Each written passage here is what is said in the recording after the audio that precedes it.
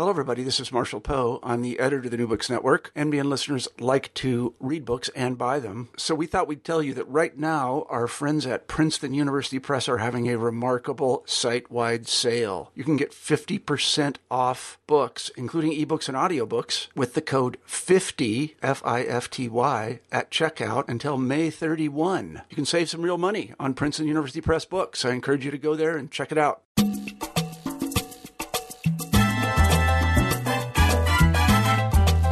Hello, everyone, and welcome to New Books in Caribbean Studies. I'm Dan Levesey, one of the hosts of the channel. Joining me today is Marlene Doubt, Associate Professor of English and Cultural Studies at Claremont Graduate University, and we're going to discuss her recent book, Tropics of Haiti, Race and the Literary History of the Haitian Revolution in the Atlantic World, 1789 to 1865. Marlene, thanks for joining me. Thank you for having me. Well, I wanted to kind of get started, as I usually do, talking about how you got into this project. And you write pretty candidly and openly about your own personal connections to Haiti, and I wonder if you could say a little bit about that and maybe how it led you to this consideration of the literary history of the Haitian Revolution. Sure. So I first became interested in Haiti through kind of studying the literary circles in the early 19th century in New Orleans. And they kind of consistently led me back to Haiti. And my own family, as I write about in the book, is from Haiti. So I kind of had a natural interest in the topic for personal reasons and academic reasons.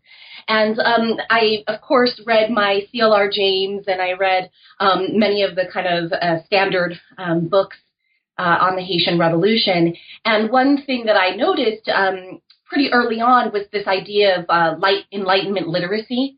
And so the idea that Toussaint Louverture or other enslaved Africans read Enlightenment philosophy, namely the Abbé Raynal's Histoire des Deux Indes, and that they became inspired to revolt and rebel against slavery. And so I thought, I'll trace that idea in literature and just sort of see, where it started and where it leads to.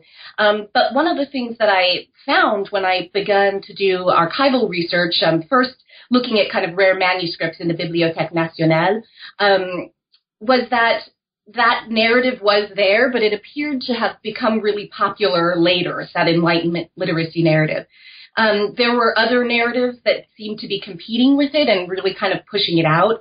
So if the Enlightenment literacy narrative was ultimately about freedom from slavery, the mulatto vengeance narrative was really about racial motivations for the Haitian Revolution, and namely the idea that particularly people of quote-unquote mixed race, or people who had some kind of hybrid status, a former slave who's now free, that they were motivated by revenge to rebel. And that was very interesting to me because it kept surfacing over and over again continuously, and was actually sort of much more resonant and popular than that Enlightenment literacy narrative. And so that's really kind of what encouraged me to continue to find more of these narratives and to pursue this line of inquiry, not just in literature as such, but in literature in a more broad way, historiography and pamphlets and newspapers,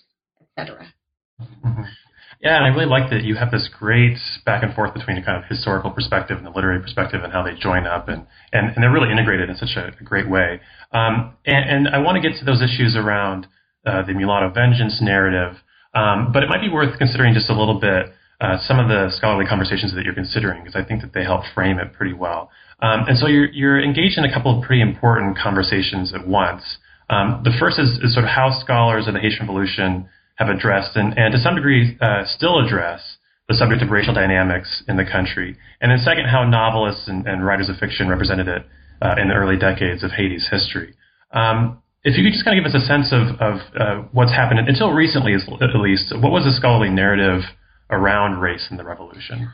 I think until recently, the scholarly narrative has really been that there were three broadly construed groups of people involved in the Haitian Revolution. So that there were whites, in quotation marks, there were blacks who were, nègres or slaves, and that there were mulattoes, often just interchangeably used with free people of color. And the interesting thing is that when you look at the literature of the Haitian Revolution, again, broadly conceived, you find that people aren't nearly as certain about what those terms meant as we appear to be today in our scholarship. And so one of the things I say is that race has not really been examined in the history of the Haitian Revolution because we've taken those very racial categories for granted. And so instead of interrogating what is the meaning of being quote-unquote nègre or mulâtre or gens de couleur, instead of really interrogating and pushing those terms and seeing not only where they came from, but really how they were used, how they changed, how a person could be called one in one context and called another in a different context, it seems to me, sort of just assumed that that's the vocabulary that we have, and therefore that's the vocabulary that we should use. Whereas one of the things that I'm arguing is not that we should adopt a colorblind perspective to the Haitian Revolution and simply say, well, race didn't matter, is really much more what I'm saying, that there was a confusion about not only how much race or color did matter, but what race and color, what it was, and who was living in a raced body and who wasn't. And even though now we can say, of course, well, we all live in raced bodies, there's a way in which when you read the literature of the Haitian Revolution that really there's a focus on quote-unquote mulattoes and Negroes and what they are doing to pursue these kind of vengeful ends because of their race. And so the white participants in the revolution appear a lot of times merely as defendants. They are not racially motivated. They are defending themselves from those who are. And so this is what I really wanted to kind of pursue as a line of inquiry and find out, where did it come from and what are some of the constituent elements that made it so popular and why did it stay alive? And then related to that, why is this still a really resonant narrative in our scholarship today, even though we have so much work on critical race theory that would seem to, encourage us to really dismantle and deconstruct those terms in the first place. Why has that not been done was one of the questions I was asking. Mm-hmm. Yeah, and towards the end, I want to come back to that issue of why that's still such a prominent part of the discussion around the Haitian Revolution, because I think that certainly seems to be the case in the way a lot of people write about it. But let's kind of go into the major subjects that you tackle here, particularly in terms of the tropes that you find in the discussions, both kind of on the political side of reactions to the Haitian Revolution, and then ongoing into the literary representations throughout the late 18th and the early 19th century. And one of the things, I was really amazed at the sheer number of pamphlets and plays and novels that come out of that. There's well over 100, and so there's just really, it seems to be a fertile ground for people to want to consider these issues. And you dissect a number of major themes, and the first one is this idea of the monstrous hybrid, or the general idea of monstrous hybridity. If you could just maybe spend a few minutes explaining what that is, and then how it applies to Haiti, and even beyond just the idea of race mixing, how it gets kind of to become this really important trope about people's understanding of that nation. Yeah, I mean, in a certain sense, monstrous hybridity could be considered the most important of the tropes, in the sense that it kind of shapes all of the other tropes. And by that I mean that monstrous hybridity is much less about actual status of being a person of mixed race and more about framing. So using a language that was developed in what I call pseudoscientific debates about race in the early modern world, and using that language to describe their contemporaries, so contemporaries of the Haitian Revolution. And what emerges is a sense of incongruity, a sense of vengeance, a sense of really malicious personality elements clashing with other personality elements that usually came from either pure whiteness or pure blackness, but that when merged together created this sort of very vengeful, very irate behavior. And it's interesting because, as you were sort of alluding to there, eventually this discourse that came out of, what happens when whites and blacks, quote unquote, procreate together, became attached to people who would not ordinarily be considered hybrid in some way. For example, Jean-Jacques Dessalines, I say, is, probably one of the most, immediate people who comes to mind when I think of monstrous hybridity, that, as it was written about in this discourse. He's the homme tigre, a tiger man. He he's barely human, and he's almost cannibalistic in these narratives. And so in that sense, it actually helps to shape the other tropes, because we have to depend first on something, and that something becomes black savagery, which ends up conjoining together with white civilization. And it is those sort of stereotypes merging together that bring us the tropology that allows for vengeance to really kind of shine through in a lot of these narratives. Vengeance particularly attached to people who could not be described as fully European or fully African, either because of their quote-unquote blood or because of their upbringing.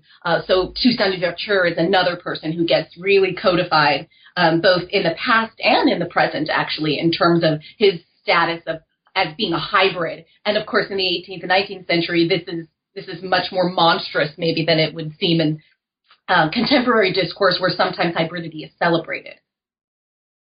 And is that a particularly new, not invention, but a kind of a emerging trope that is somewhat unique to Haiti? Does it draw on some maybe European or even African precedents? I mean, you're largely dealing with a lot of authors who come from a European background, but is that something that kind of develops in a unique fashion in Haiti? I would say, so one of the things I say is that, monstrous hybridity it wasn't created by the discourse about the Haitian Revolution. So it wasn't created by authors like Moreau de Saint-Méry. Really, they kind of developed the trope and helped to attach it to the Haitian Revolution, where it gained its present resonance.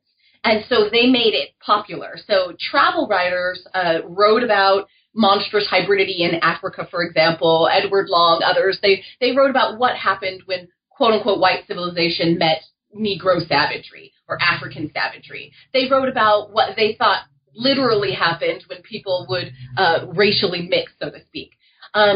And when that language, people like Labat and Nicholson and all these kind of early modern travel writers to the French Caribbean in particular, when that language became co-opted to discuss the Haitian Revolution, it really turned into a way to provide blame and also really to absolve the French colonists for any kind of cruelties that were performed under slavery, which was really to say that, you see, we had to treat them so severely because look what happens when you let up for a moment. And it became a way to blame the free people of color for that it was their desire to have too much. It was them being ungrateful. And this is people like Malouet and others, that their desire for freedom was really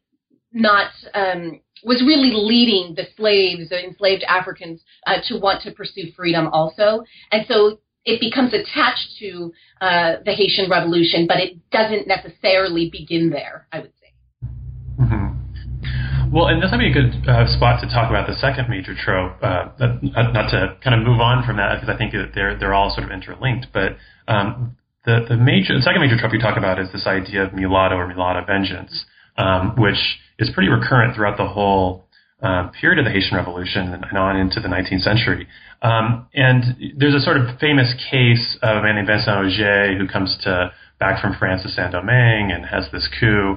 And you sort of talk about how there's a lot of blame put onto him. And it's not necessarily the beginning of this idea of mulatto vengeance, but that this becomes this very prominent strain in considerations of why this revolution occurs. And so there's a lot to kind of parse out of this idea of mulatto vengeance. And so what is sort of at the heart of this idea that people of mixed ancestry are just inherently looking out for revenge and sort of almost this, well, not almost, but a patricidal rage against their parents? Yeah, I mean, that was one of the things that really struck me when I first began to see the pattern of sort of mulatto vengeance up against Enlightenment literacy, was all of the patricide.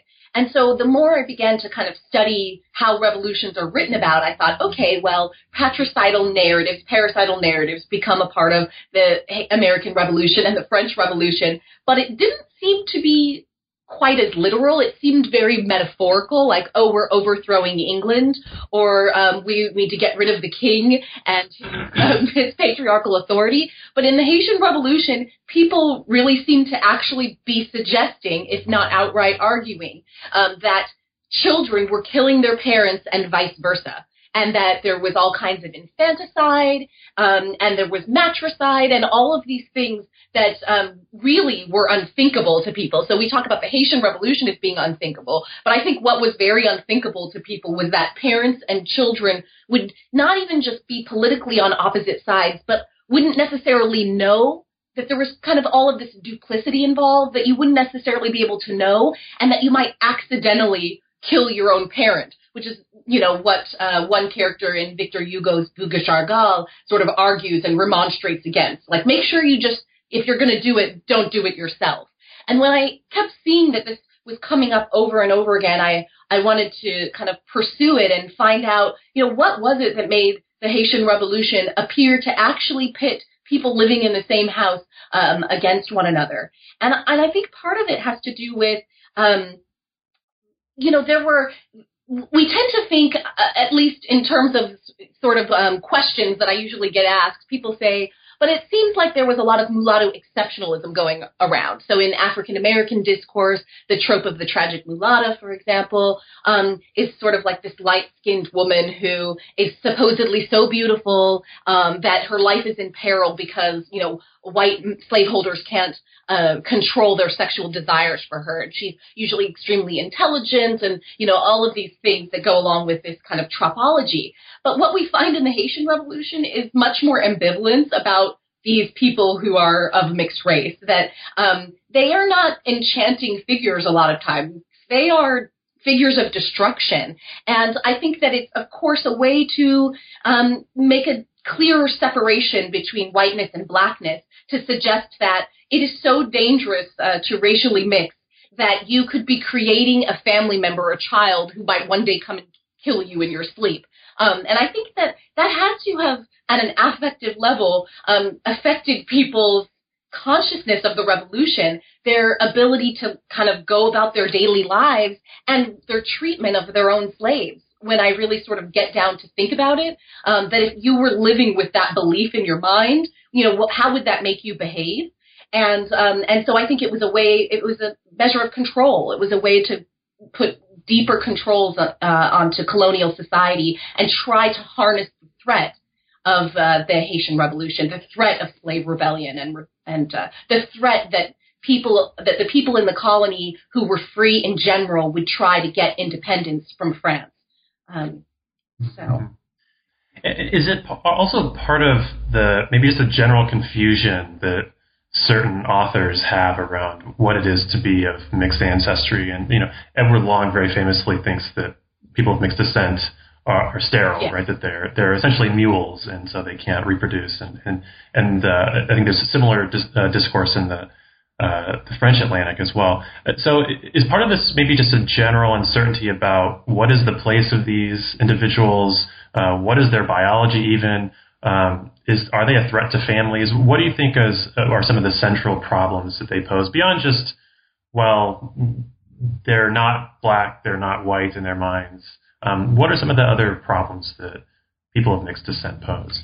I think they pose serious questions about freedom, right? Can you hold other human beings in bondage, right? Because so one of the things that I think is that, the Edward Longs and the Moreau de Saint-Méry's, people who spent a lot of time in the colonies, that they really knew that what they were writing was not true. And so one of the things I trace for Moreau de Saint-Méry is all of those little moments of ambivalence in which he says, basically, he gives a caveat, like, you really shouldn't take this too seriously. So contrary to Edward Long, Moreau de Saint-Méry thinks that that after the first instance of, racial mixing, miscegenation, to use a ahistorical term for his time period, but that after that first instance, which would result in a kind of regeneration, that degeneration would occur. So the closer and closer that a person of African descent came to looking like a European, or to the farther away they got from that quote unquote bloodline, that the more kind of sterile the person would get, the more sallow and weak the person would get. And I think to myself, he, being a father of at least one child of mixed race and then grandchildren of mixed race, has to know that this narrative, that this is not true, that this is not correct. So I ask then, well, what what is it serving? Well, it's serving one of his broader purposes, which is to discourage racial mixing, because his pamphlets that he was publishing, particularly in the 1780s and the 1790s, were all about the threat that people of mixed race and really free people of color posed in particular. And so you can really see there's a fear, and as much as he is involved with people of color sexually and living with a free woman of color and having a child with her and then raising that child to be white with his new wife, even with all of that, there is still a distinct fear, there is an ambivalence, and there is also a desire to control the colony. To control which is precisely what we learn, I think, by reading the works of someone like Doris Garraway in The Libertine Colony and John Garrigus in Before Haiti, which is really how much people wanted to control the way that the population would grow in Saint-Domingue. But one of the things that I was really interested in was the way that those controls would make people feel, the way that they would make someone like Moreau de Saint-Méry feel, but also, perhaps more importantly, the way they made enslaved Africans, particularly enslaved African women, feel, and free women of color, to know that they are being constantly stereotyped in this way, and the acute ways in which these women were written about as having some sense that those stereotypes and that tropology was being attached to them, and these women wanting to or attempting to combat it, knowing how dangerous it was, what it meant for them, that it was not just, oh, people will think of you in a certain way, but that it would have life or death repercussions. Mm-hmm. That's actually a great segue into one of the later sections, which is talking about the idea of the female temptress. And I really liked the way you kind of discussed it's important to bring women back into discussions around revolution and especially enslaved revolution. And I think there's been some slow work starting to be put forward recently on that question. So how does this idea of the temptress of color, which, there's a lot of colonial discourses around women as temptresses, but how does it fit into the particular narrative that you're finding in the Haitian Revolution? Because I think it is somewhat unique to Haiti. Yes, so you're absolutely right that, even that sort of temptress narrative is attached to the tragic mulata.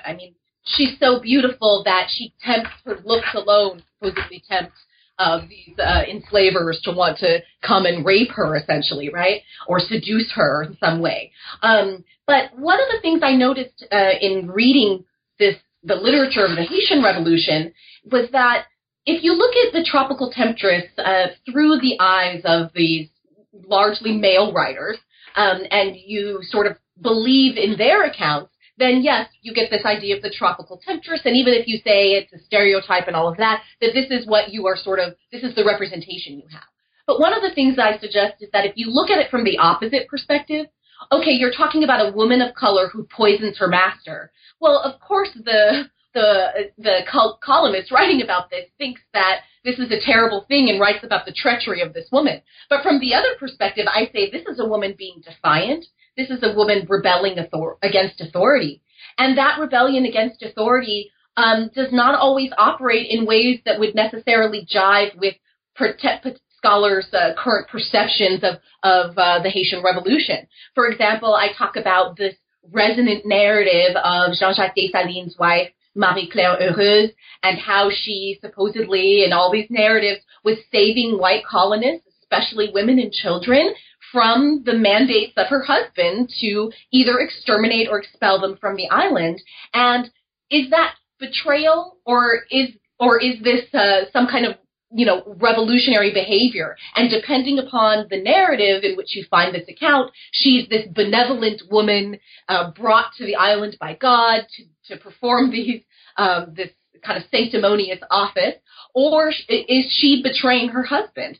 And when I see that she is considered a hero in Haiti today, that there's La Maison de Marie-Claire Heureuse in Haiti to this day, I say that, perhaps we need to change the way that we think about what is heroic during the Haitian Revolution, and particularly when it comes to women. And so there are writings about Cécile Faciman and a few other women revolutionaries who engaged in sort of armed combat. but I think that we've tended to shy away from the behaviors that are not clear to us, what sort of ideology the person engaging the behavior was, shared. So was Marie-Claire Heureuse, was she saving whites because she thought that Dessalines was wrong? Is it some sort of sympathetic identification? What were her motives? And that's what I mean when I say I'm much more interested in kind of thinking about how people who were usually left out of the narrative, how did they feel? So not simply what they did and how we can read that, but how can we access how they felt about it, how it affected them, how a person could be ideologically in favor of the revolution but not want to see people they consider to be innocent murdered. And I think that these are questions we must continue to answer, especially in sort of our own political climate where people kind of throw the word, I think, revolutionary and revolution and about without really kind of interrogating, well, what does that mean to have a revolution? It's really a bloody, messy affair. And a lot of the actors of the revolution, including Toussaint Louverture, in the way that he's written about, understood this, and they really had a hard time in thinking about a revolution that involved indiscriminate violence. And I think we should all have a hard time with indiscriminate violence. So I think those are important people to continue to study and try to access their motives and feelings and not just, how we can look at their behaviors and then sort of interpret that. Mm-hmm. I hate to maybe go back because you've discussed it a little bit, but maybe if you could talk about kind of how those links around the discourse around the temptress and how that doesn't necessarily sync up well with the women themselves.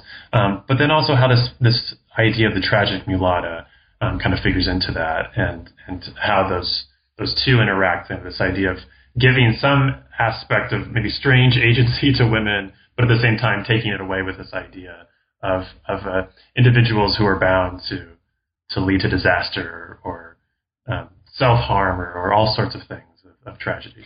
Yeah, and I mean, the tragic mulatta is sort of, so, one of the things I say is that there were at certain points in writing this book, it was really difficult to read all of these narratives over and over again. And so, I apologize for continuing to bring up the issue of sexual violence, but it's such a feature of these narratives, and the tragic mulatta really is a figure who cannot be understood without thinking about sexual violence, sexual assault, and rape, because this determines most of the time how she came into being, and also the threat that she constantly feels. So a lot of the colonists write about the threat that these women would pose. Also, someone like Leonora Sanse writes about the threat that these women of mixed race would pose to white families.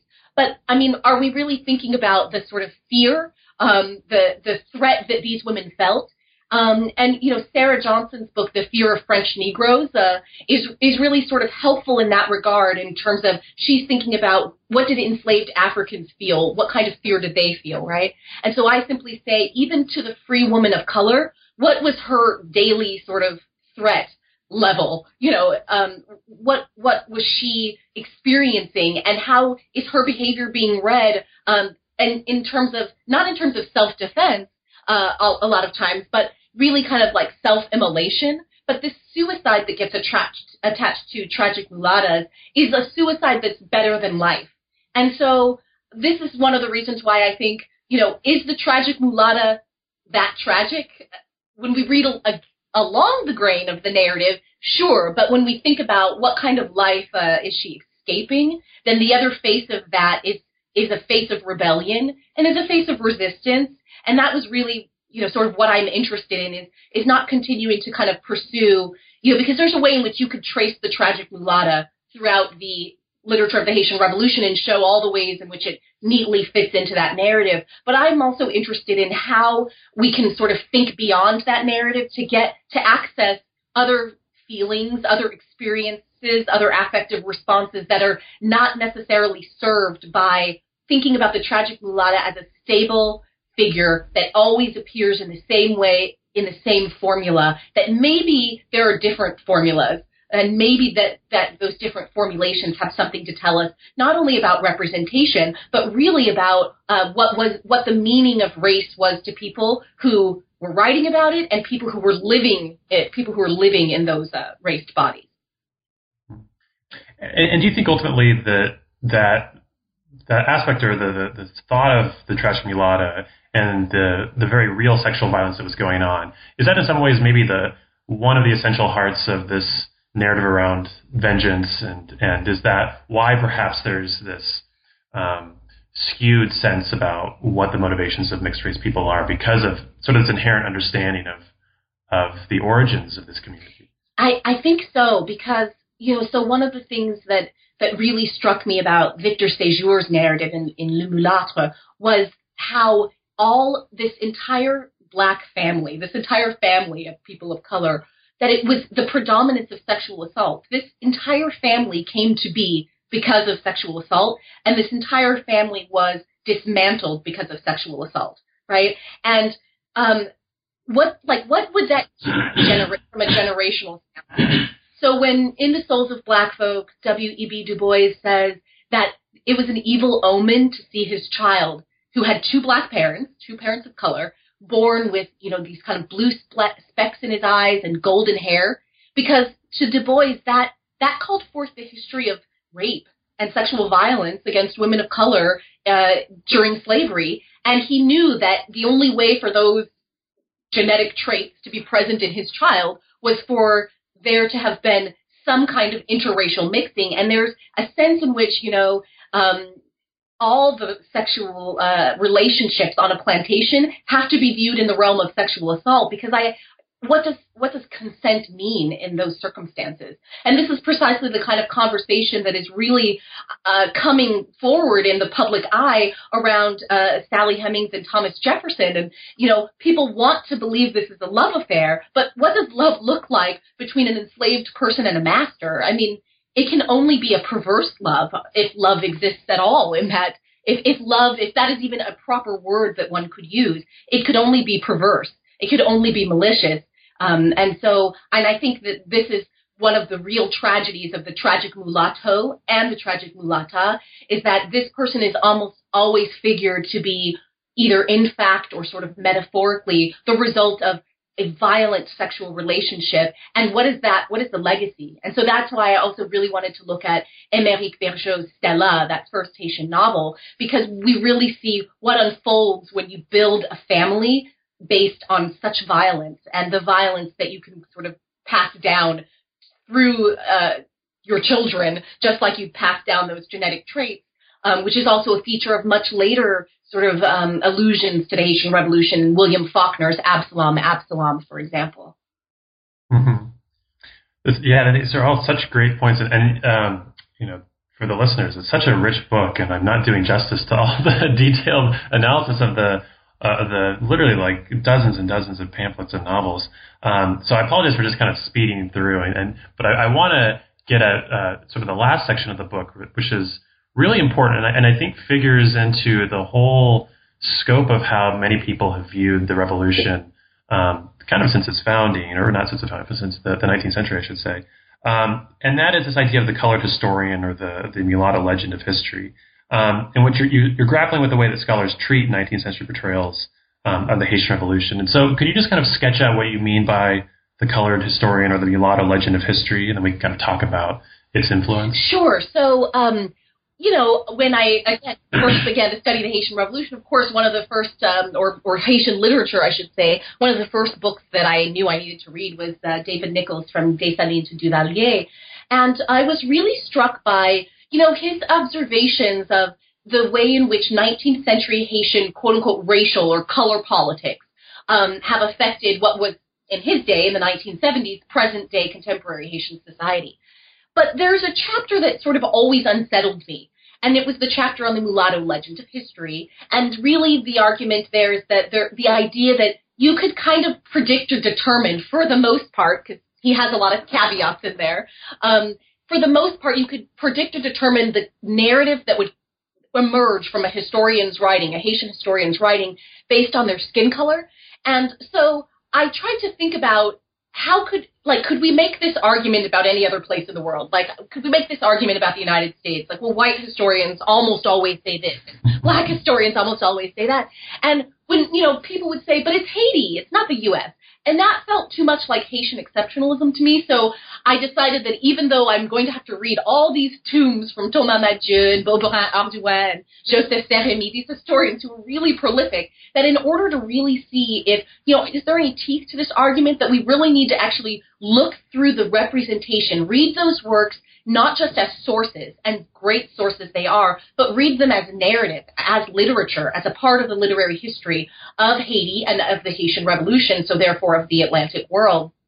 And what I found was particularly in Saint-Remy's case, that that there was an idea that because he was a quote-unquote mulatto, a free person of a descendant of the free people of color, I should say, that he was going to put forth a certain narrative. And the narrative that I find in his works is ambivalence. One thing he's sure about is that Saint-Remy is sure about is that race didn't determine who would be loyal to whom during the Haitian Revolution.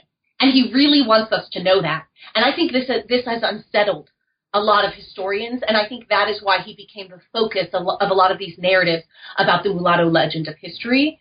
And the reason I call it the colored historian is because this is a sort of a lithograph that preceded one of William Wells Brown's works, and he was called the colored historian. But I just thought that it was so apt, right? So the historian is of color. This is posing a problem for many 19th century historians like John Beard and James Redpath, who are really adamant that this color is going to color the person's interpretation of history, but without sort of any kind of reflexivity that their own color could then be coloring or shaping their interpretation of Haitian history. And so, again, just sort of trying to get at why it is important for someone to present Haitian history in this way. And so I always say that, it's undeniable to look at Haitian society today and, of course, in Nichols' day and to say there's no quote-unquote racial prejudices or color prejudices.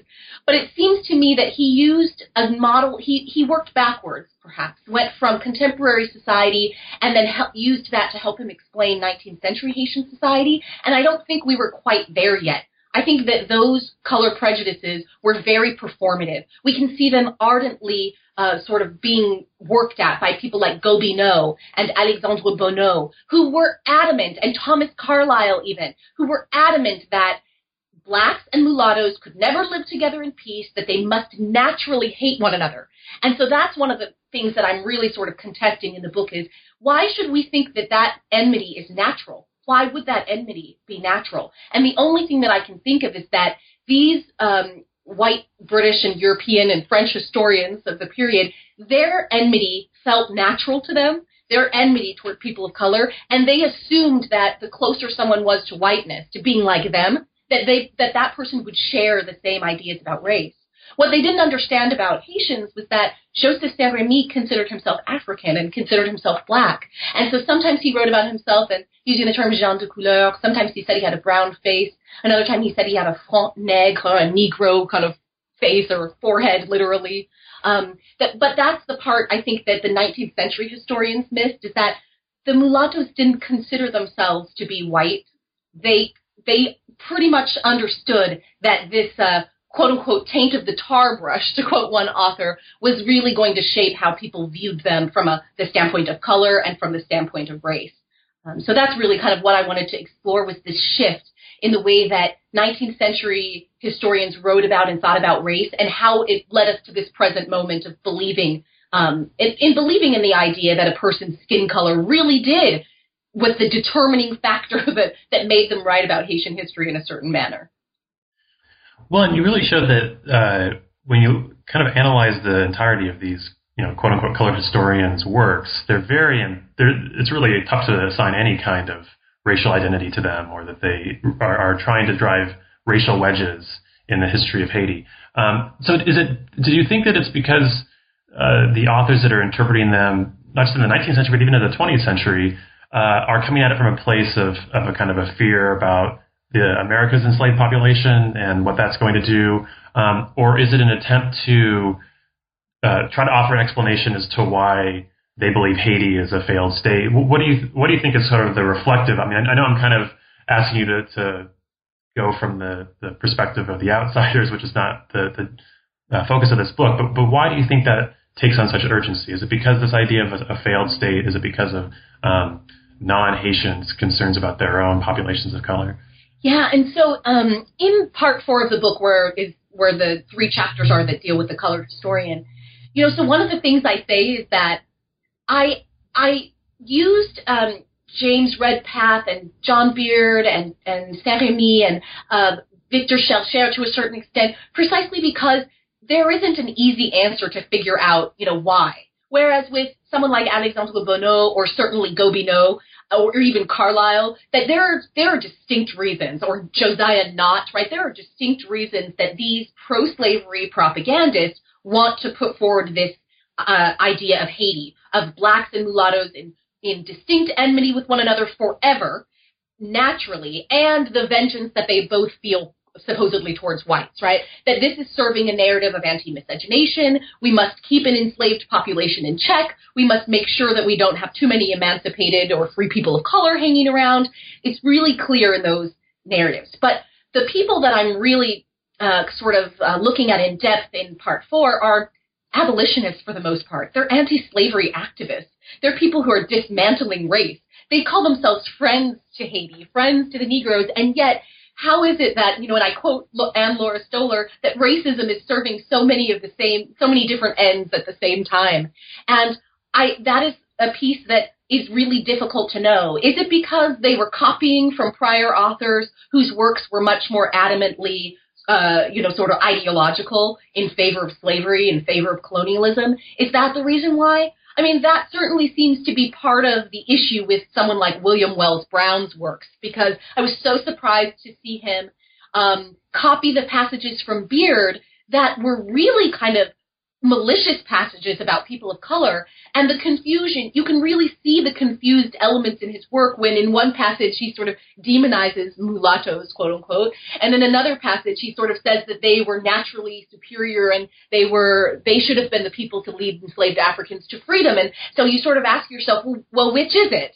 Are they naturally malicious and they hate, all people who are, quote, who are not of mixed race? Or are they the ones who were of superior talents, I believe is the exact phrase, and should have led enslaved Africans to freedom? And how he gets there is copying certain elements from Beard, who had copied from people like Schellscher and even Saint-Rémy. So I think that's one answer, is that in the works that are more ambivalent, confused ideas of race appear, is that there was a lot of copying going on, there was a lot of influence going on.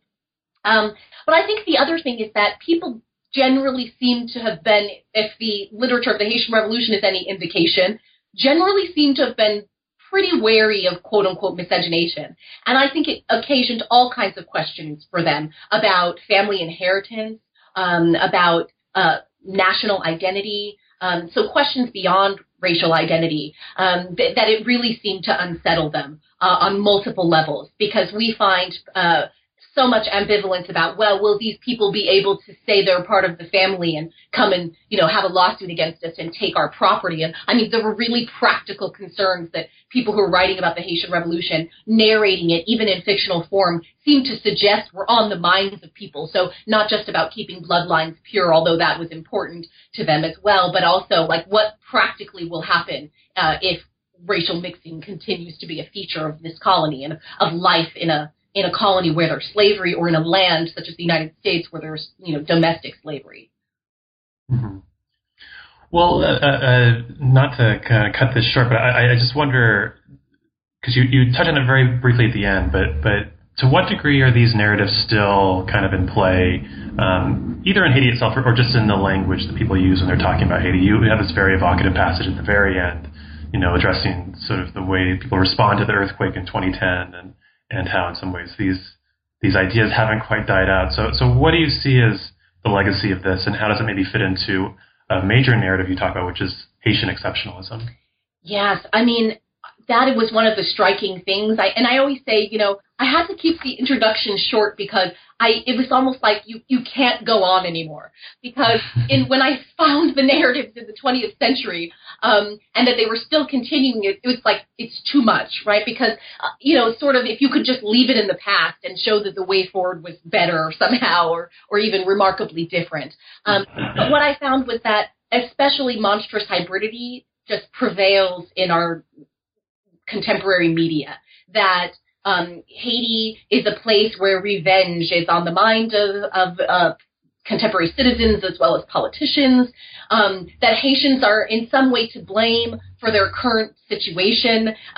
Everyday Haitians, I don't mean the Haitian government, I mean ordinary Haitians, that there's like a legacy of the Haitian Revolution that lives on through them.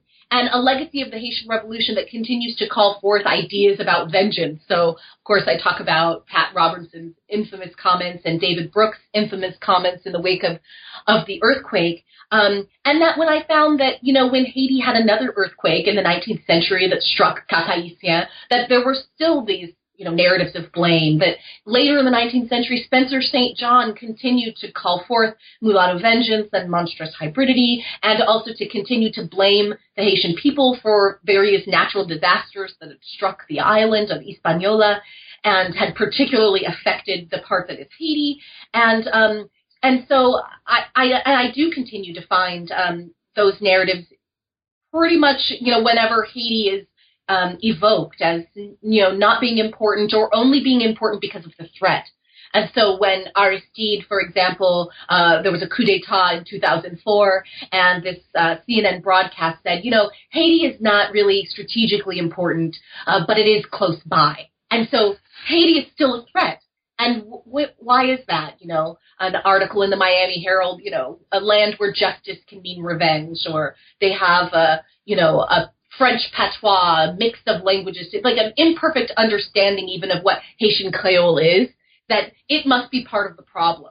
And I think there's a really poignant scene in Jonathan Demme's The Agronomist about the radio personality Jean Dominique, where the filmmaker says, here are the ambassadors basically to Haiti from the United States and various different officials, and they are listening to Aristide speaking Creole, and they are disapproving of the fact that he is speaking in Creole, that he's inciting them to rebellion, that this is a language of rebellion. And this is a language that is a Creole. It's a mix, and so it kind of becomes this really apt metaphor that just even using that language means that you are, quote unquote, hybrid people, sort of somehow destined for or more open to revenge in your society as being sort of the dominant mode of political organization and even just personality of politicians in general. Mm-hmm. Well, it's such a great examination of a really long history of Haiti and the debates both past and present around how people discuss it and how Haitians themselves feel in opposing ways. Just before we leave, I wonder if you could talk about what you're working on next and if you're kind of jumping onto a new territory or building off of this study. Yeah, so I'm both jumping into new territory and building, I would say. So the sort of most immediate project that comes to mind is the Anthology of Haitian Revolutionary Fictions, which is based on the website that I created for Tropics of Haiti in order to provide a bibliography and that could be accessible to everyone, whether or not they have the book or have access to the book, of some of the distinctly fictional works of the Haitian Revolution, because it seemed to me that a lot of the historical works might be more well known, aside from the pamphlets and newspaper articles, but that the fictional works, there are many more than just the really famous works like by Lamartine or Hugo or Bergeau or Faubert, that there were many more. And so that will be both a kind of combination of a website and a printed anthology with excerpts and translation that people can use, hopefully in the classroom, or use to kind of think about the role of fiction in shaping our understanding of the Haitian Revolution. And then I'm continuing to work on this sort of idea that I call the Haitian Atlantic, which is really an intellectual history of Haiti from the 19th century to the early 20th century. And it's sort of resonance in the Atlantic world, the readership of Haitian authors from the U.S. and France and Britain and in Africa and in South America, and where did their works travel to, and sort of tracing the resonance of Haitian thought around, because I see so many parallels between, for example, someone like Baron de Vathey and Aimé Césaire and Frantz Fanon and Jean-Paul Sartre. And so I'm just interested in sort of tracing influence that is either sort of organic or that is, in fact, we know that Césaire, for example, read Vathey. So just sort of looking at that, and again, I sort of call that sphere of influence the Haitian Atlantic. Well, sounds like you're really resting on your laurels then. No, that sounds great. I'm looking forward to seeing all that. So, well, thanks so much for joining me. I really appreciate you talking to me, and I really enjoyed the book quite a bit. Thank you so much for having me, and I really enjoyed talking to you today. All right. Thanks a lot.